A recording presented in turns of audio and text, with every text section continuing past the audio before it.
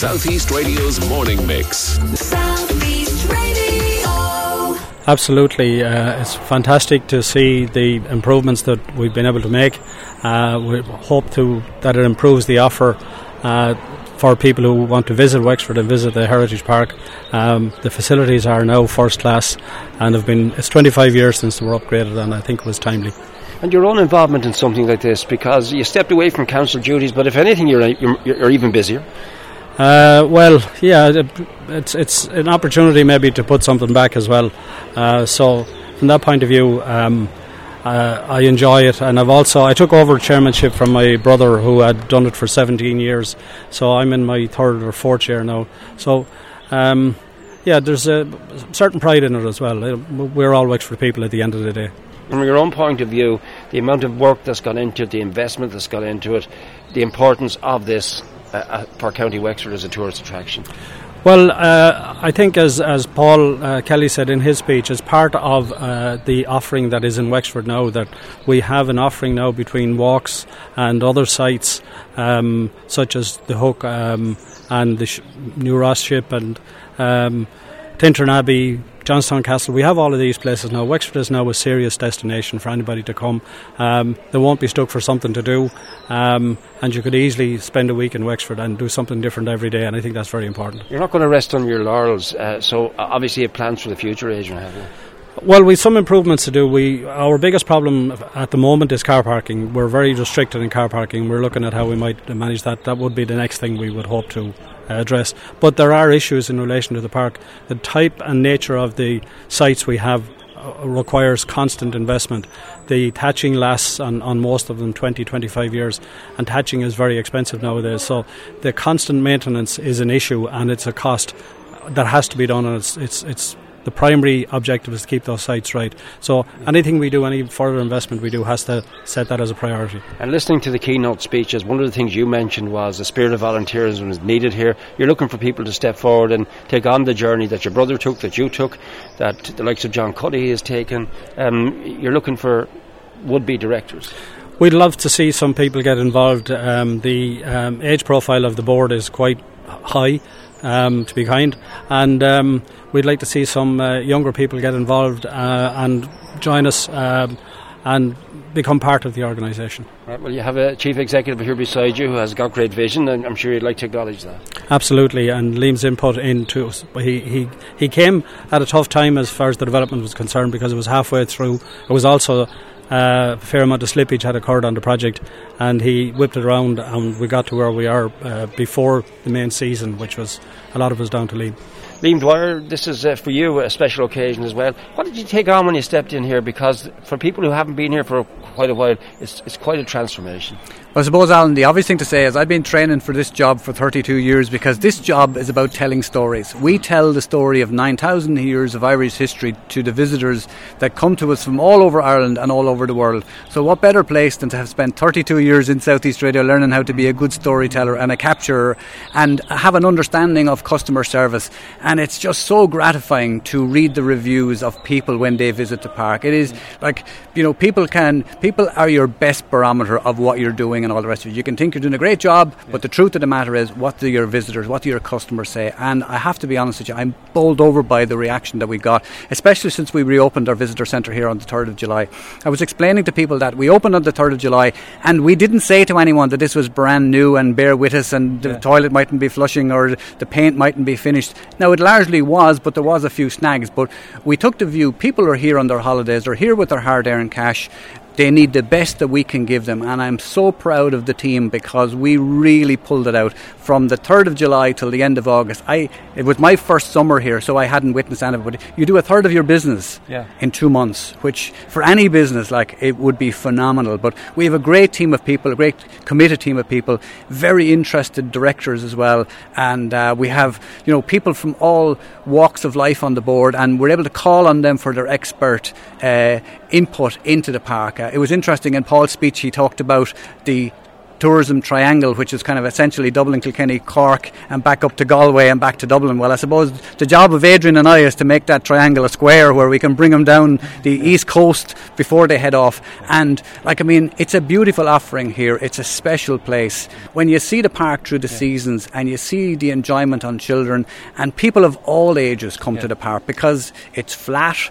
There's 16 reconstructed sites. There's something here for everybody. It's full of nature, full of history, full of wildlife. It's a really smashing spot. Just describe the interior and how it has transformed. Well, I explain to people, and maybe if you come to the building at the moment, you'll see no different because the footprint is the same. But when you go inside, everything has changed. Yeah. So it's basically new flooring, new walls, new insulation, new windows, new aircon, new electrics, new plumbing, new toilet facilities. Taking on the buzzword sustainability. Well, to be honest with you, I honestly think it's no longer a buzzword, Alan, because with the cost of electricity and the cost of everything, it's now worth your while to have a well-insulated building and to have good windows and to have good plumbing and all the rest of it. But as well as that, people demand that. People want to come into a building, and if it's too warm, they want it cool, and if it's too cold, they want it hotter and all the rest of it. And that's just the starting point, really. It's not, but I'm really proud. We have a fantastic product here today. Today is really about getting people of County Wexford into our restaurant and into our shop, because we need that revenue stream to keep us going.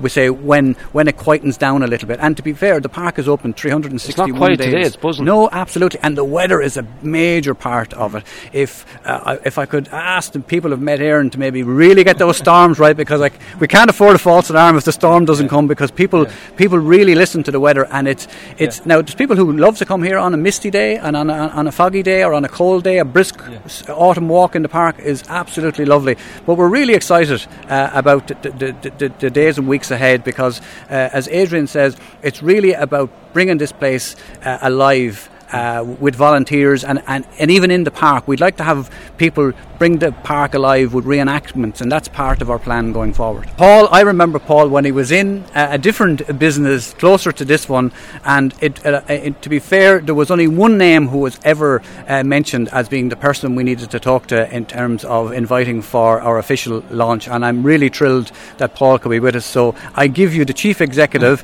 of Fáilte Ireland, Mr. Paul Kelly. Well, Paul, it's a pleasure to talk to you once again, and I listened intently to your speech there, and I'm going to start, you expect me to start about the Heritage Park, which I'm going to get onto, but you have to share with our listeners the story you told about your dad, who would be known the length and breadth of this county, and the summer days in Wexford.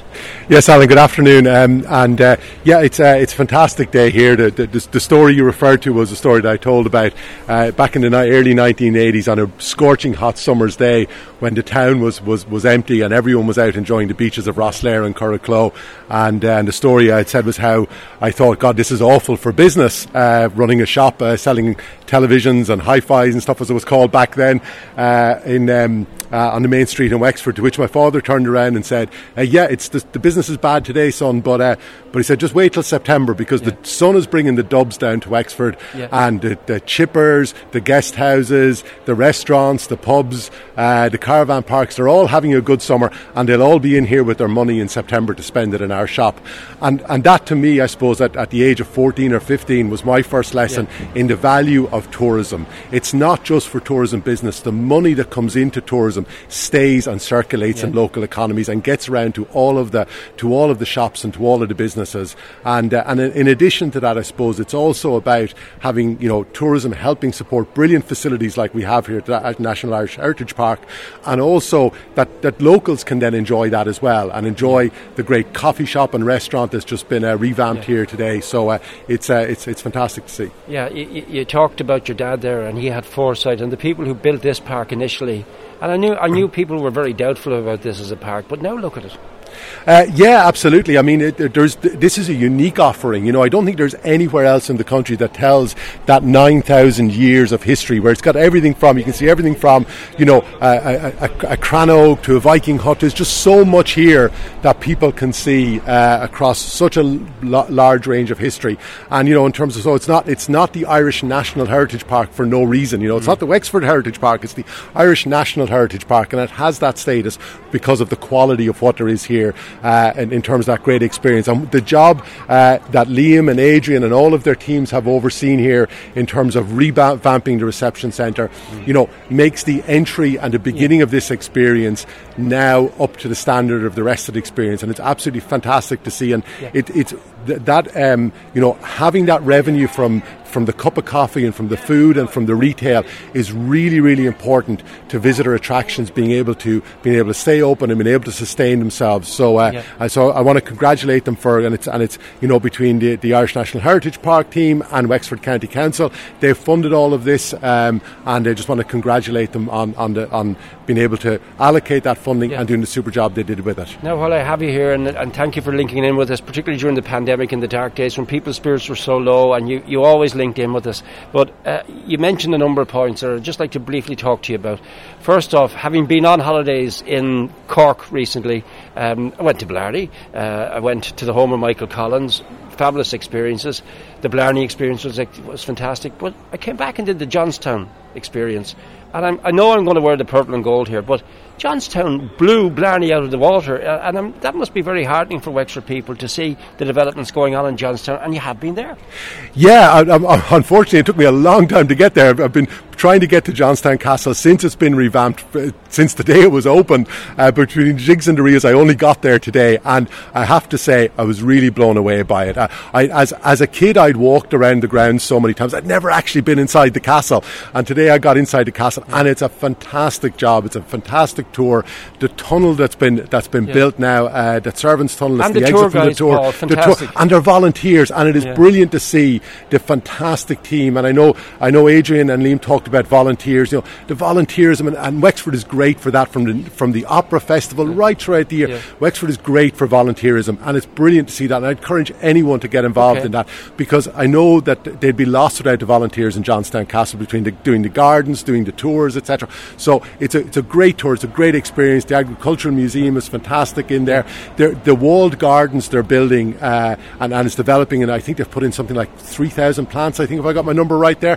Flowers gone in there. It is fantastic already. It's going to be even better. So it is just on the very beginning of the journey of the potential, and the likes of the National Heritage Park and Johnstown Castle, Hook Lighthouse, Dunbrody Famine Ship. It is about creating that cluster of different things to see and do for people to say, it's worth me coming and spending a week in Wexford. We're going to finish off by just mentioning where we are at the moment, the National Heritage Park, and let you have the final word in this today. But you mentioned Colin Neville's Euro in the course of your speech as well, and the importance of the Euro staying in Wexford. And then you mentioned about Monk Street in Wexford, where you're heading to next, and the roof. And I was fascinated to know what's the link with Fall to Ireland and this much talked about roof. Yeah, we had a scheme. We've had a number of schemes that we've provided funding to local authorities, and outdoor dining schemes, destination town schemes, etc. And through that funding, along with the investment of Wexford County Council, through that funding, Fall to Ireland have been able to fund and support the development of Monk Street.